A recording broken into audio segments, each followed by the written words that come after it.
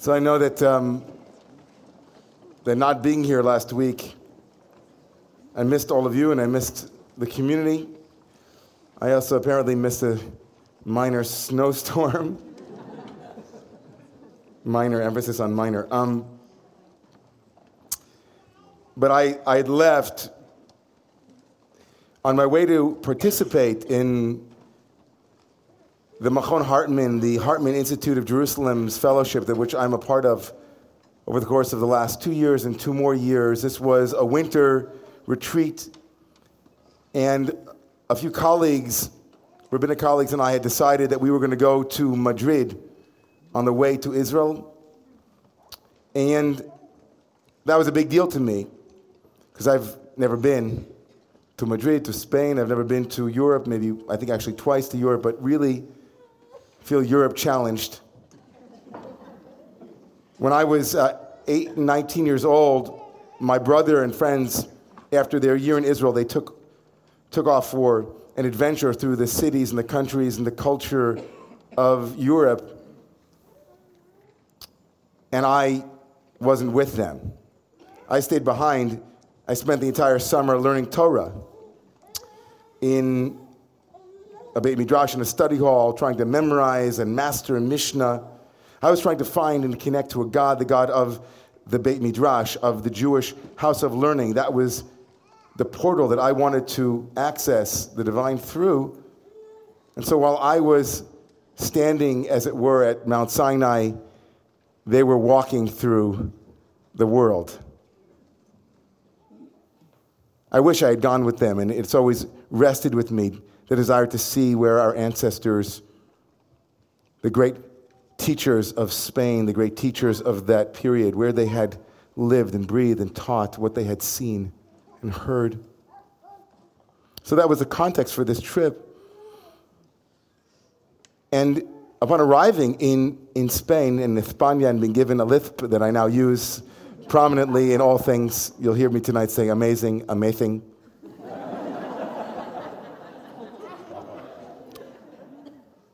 Upon being in Spain, we spent the day in Madrid, and we got ready to go to Toledo on the second day, because Toledo was, of course, a major Jewish community was in Toledo. And so we disembarked at Toledo. We began walking from the bus station. We made our way to the walls of the inner city of Toledo, where there was a Jewish quarter, and we were on our way to a very famous synagogue in Toledo, when one of us went to upon the wall of this inner city of Toledo, there was a menu, and we were a little bit hungry, having been on the bus for an hour, and it was Middle Eastern food. Now, we hadn't had that much to eat over the first day because everything was with meat, and 4 rabbis walking into a Spanish restaurant saying, sin carne, no meat, no meat. So here we were in front of stuffed grape leaves and falafel, and we were getting excited. And one of us said, no, we didn't come to Spain to eat Middle Eastern food. And no sooner had that been said than out of the restaurant, which was in the wall of the city, the old city of Toledo, the owner of the restaurant came traipsing down the ramp, found us looking at the menu, and began to discuss with us. Talking, had a big Fu Manchu mustache and funky hair. And before we knew it, he was taking us and showing us that across the way from his restaurant, the oldest mosque in that part of Spain. And he walked over and he started talking about it. And he said, this mosque was built by Muslims in collaboration with Jewish mystics. So our ears perked up.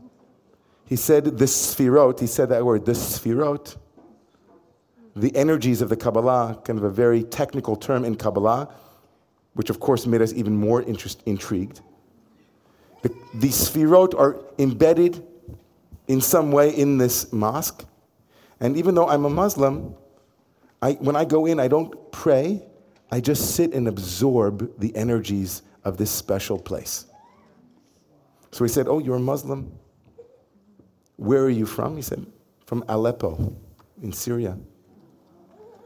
Now he had all of us. So we went into his restaurant. And it wasn't really ready. It was looked more like a living room than a restaurant. And he quickly pushed things aside, and young guy, he's kind of energetic and getting ready, doesn't know that we're rabbis, doesn't know. And we sit down, and I'm sitting directly across from something that takes my breath away. I literally am thrown back in my seat as I look at it and I scream, "What is that?" And on the wall in the corner of this man's restaurant, I guess it's his living room restaurant, on the walls of the inner city of Toledo, there is a silver plaque with an engraving of the Rambam, Maimonides, in the upper left corner, an engraving of Rashbi, Rabbi Shimon Bar Yochai, the greatest Jewish mystic, in the bottom left. In the top right is Baba Sali, the great mystical rabbi from Yemen, and in the bottom right, Rabbi Yaakov Abu Chatzera, his father. And I am mishtaheh, my jaw drops wide open. He comes in, he hears me gasping, he says, "What is it? What's wrong?" And I said, that picture on the wall. He said, "Yes." I said, "There are 4 rabbis on the picture." He said, "Oh, really?" And he said, "What are their names?" And I named them. And I get to the last one, Rabbi Yaakov Abu Chatzera, and he steps back also. And he starts to shake. And he starts saying, "Allah Akbar, Allah Akbar, Allah Akbar, Allah Akbar." And now, my rabbi friends to my left are beginning to have a moment here. I had a general sense of what was happening, but, one of my dear friends, I'm not going to name him, he admitted later on that he was about to bolt.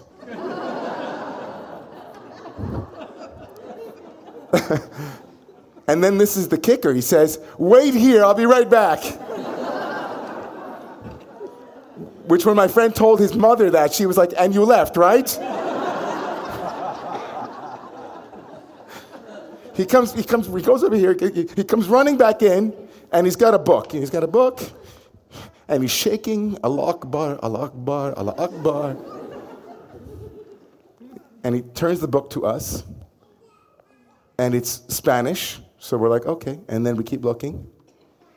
And there in Hebrew it says, "Sipur Chayav V'Nisim Shel Rabbi Yaakov Abu Chatzera." There's a book translated into Spanish with the life and the miracles of that very rabbi that was coincidentally on the silver platter that he didn't even know was on the silver platter. He had been given this book by a friend of his and told him that this saint, the book and the saint, would perform miracles for him. It was a moment where all of us began, we were crying. What are the odds? I don't know. Maybe you'll tell me later that the same thing happened to you.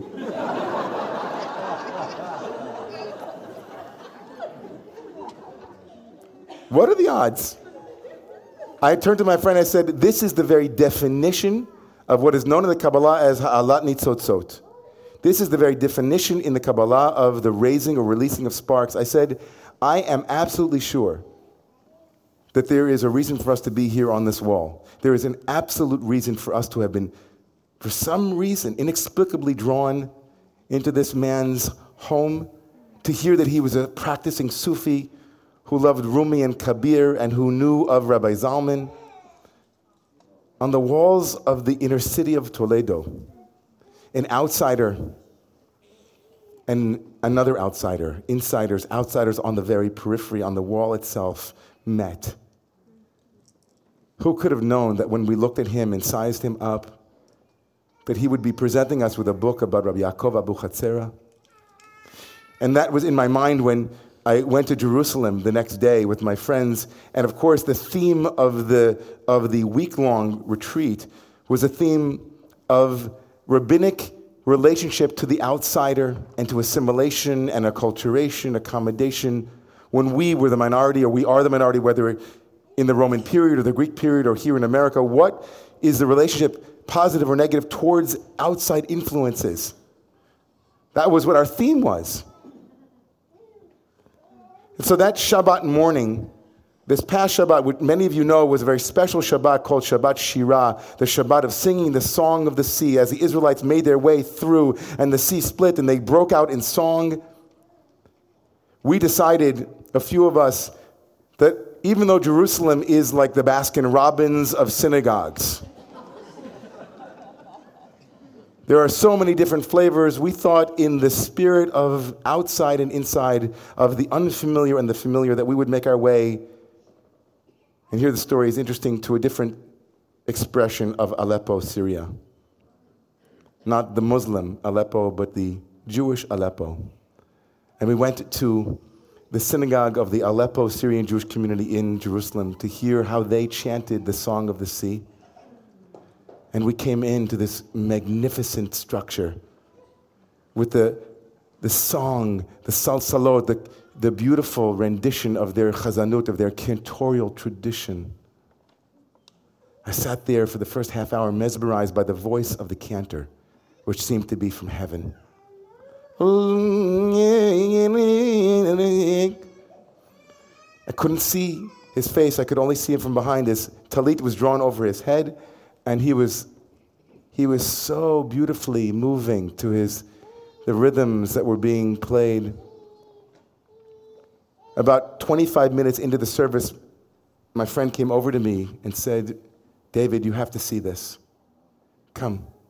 I was sitting behind the cantor, and he was sitting to my left. And I walked over to his seat, and I couldn't believe my eyes.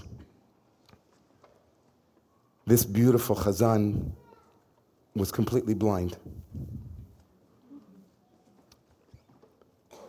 He was using a Braille Siddur. A Braille Siddur. Yeah.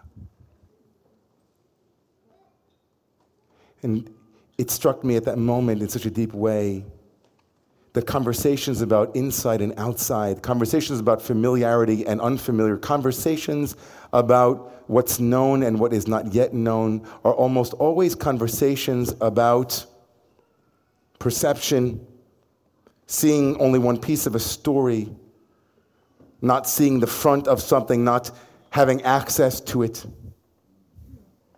And it reminded me, of course, of a question that every year at this time I think about. Every year, at this time of the year, when we are about to read Matan Torah, the receiving of Torah on Mount Sinai, what is known in Chazal as Ma'amad Har Sinai, standing at Sinai, standing again at Sinai, standing at Sinai.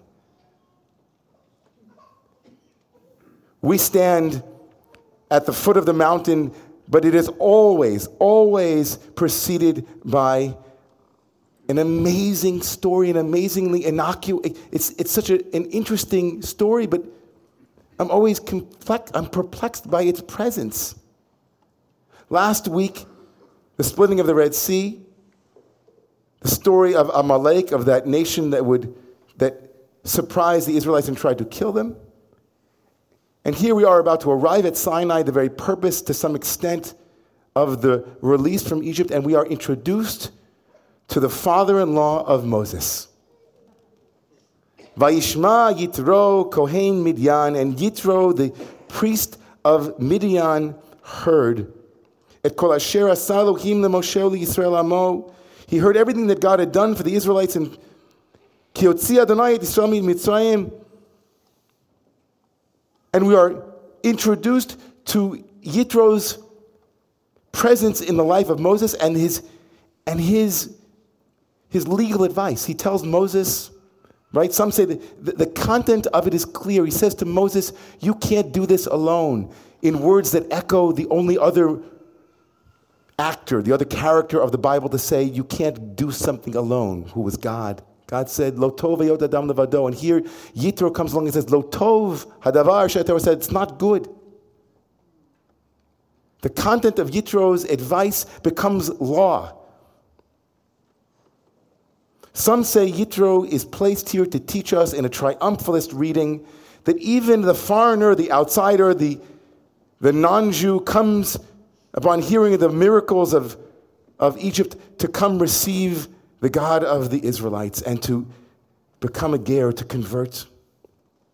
Some say that Yitro here is the power of the Abraham model. He leaves the place of familiarity to go out into the desert. And so too, all of us should also leave the familiar to go out and to receive that which isn't at home, that which isn't comfortable. But let me get this and let this be clear. It is by no means obvious that Yitro is coming before the Torah.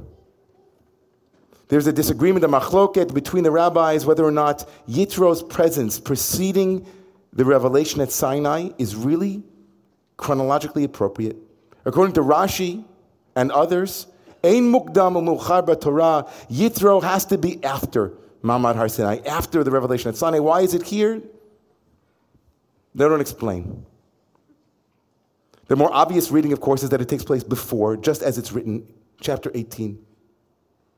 And as such, everyone, let's get this clear. The name of the parsha is named after a non-Jewish father-in-law who was a priest in Midian. And before we receive the Torah, we interrupt this revelation to give you a revelation by Moses' father-in-law. Not sure if we get that. We have just left Egypt. We are almost at the foot of Sinai, and the Torah interrupts with a priest from Midian and tells us that he gave Moses law that could have easily been given in another chapter, law that is given from the mouth of Yitro, not the mouth of God, and we have two revelation stories. The revelation of Yitro, the foreigner, and the revelation of God. It's as if, I hope you're feeling the tension with me in the text. It's as if the Torah is saying, if you want to stand at the foot of Sinai and to hear God's voice, you have to first hear Jethro's. And even more powerfully, I want to bring in the Ramban. The Ramban who disagreed, Nachmanides, the great Spanish commentator who lived in that area of Spain. Ramban says to Rashi, this definitively took place before the giving of Torah. Not like you, Rashi, who put it later for your own reasons. And it's for one lesson, Ramban says. Because last week, as we left Egypt, we were running and Amalek, the enemy, came upon us. And the Ramban says, lest you think that everyone in the world is like Amalek. Along comes Yitro now, before Torah, to say, you want to receive Torah? You have to know that there are people in the world like Yitro. Just because you had a bad experience with Amalek, just because you were running away from the Egyptians, Yitro has Torah to teach too. Yitro has Torah to teach.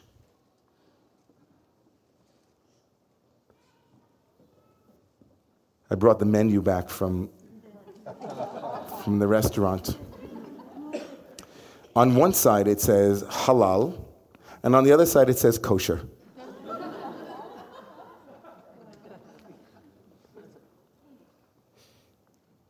I can't stop thinking about that wall. I can't stop thinking about that chazan, that cantor. I can't stop thinking about the Muslim and the Jew, each one from Aleppo, wondering if maybe at one point they were one family, wondering if maybe at one point Jethro and Sinai were one. But I hear the Ramban's teaching in my heart saying, if you want to receive Torah, the Torah that you receive has a precondition. The precondition of Torah is that what happened to you last week isn't exactly what will happen to you next week. And that the one who hurt you yesterday will not necessarily be the one who loves you tomorrow. And as I walked in the streets of Jerusalem and learned the text of inclusion and exclusion and met with Knesset members and spoke with them about the Israel that ought to be and the Israel that can be, an Israel that still will not recognize liberal rabbis like myself as legitimate rabbis. Even though the Knesset members whom we sat with said, "You're doing the most important work in the Jewish world, you liberal rabbis from North America." And then we said, "Well, will you honor our conversions and our weddings and other things?" That's another matter. A world where inevitably we have to draw boundaries, but we often forget that the person on my right and the person on my left are just related because I've made the boundary between them, and I'm on the left of somebody else and on the right of somebody else. Boundaries move, and Torah evolves. And in my own heart, I want to charge you and to charge me to take a moment now and think. Think about the faces of those individuals whom you'll see tonight. The day before Sinai. The face before Sinai. The revelation before Sinai. So often we wait for sacred moments. We recognize mountains and we recognize theophanies, big flames and light shows. Moshe learned Torah from his father-in-law who wasn't even Jewish. So who's going to teach you Torah tonight? Who's going to teach you Torah tomorrow and the next day? May God bless each and every one of us. That when we meet the stranger, there's a part of us that says, maybe this person will lead me to a treasure trove of sparks that need to be released. Maybe the person who's singing that song has a face that I need to look at. May the Torah of Yitro, the Torah of all of those who come from afar, who look different, who speak differently, but whose Torah is no less important than the Torah of Sinai, be heard. And let us say Amen.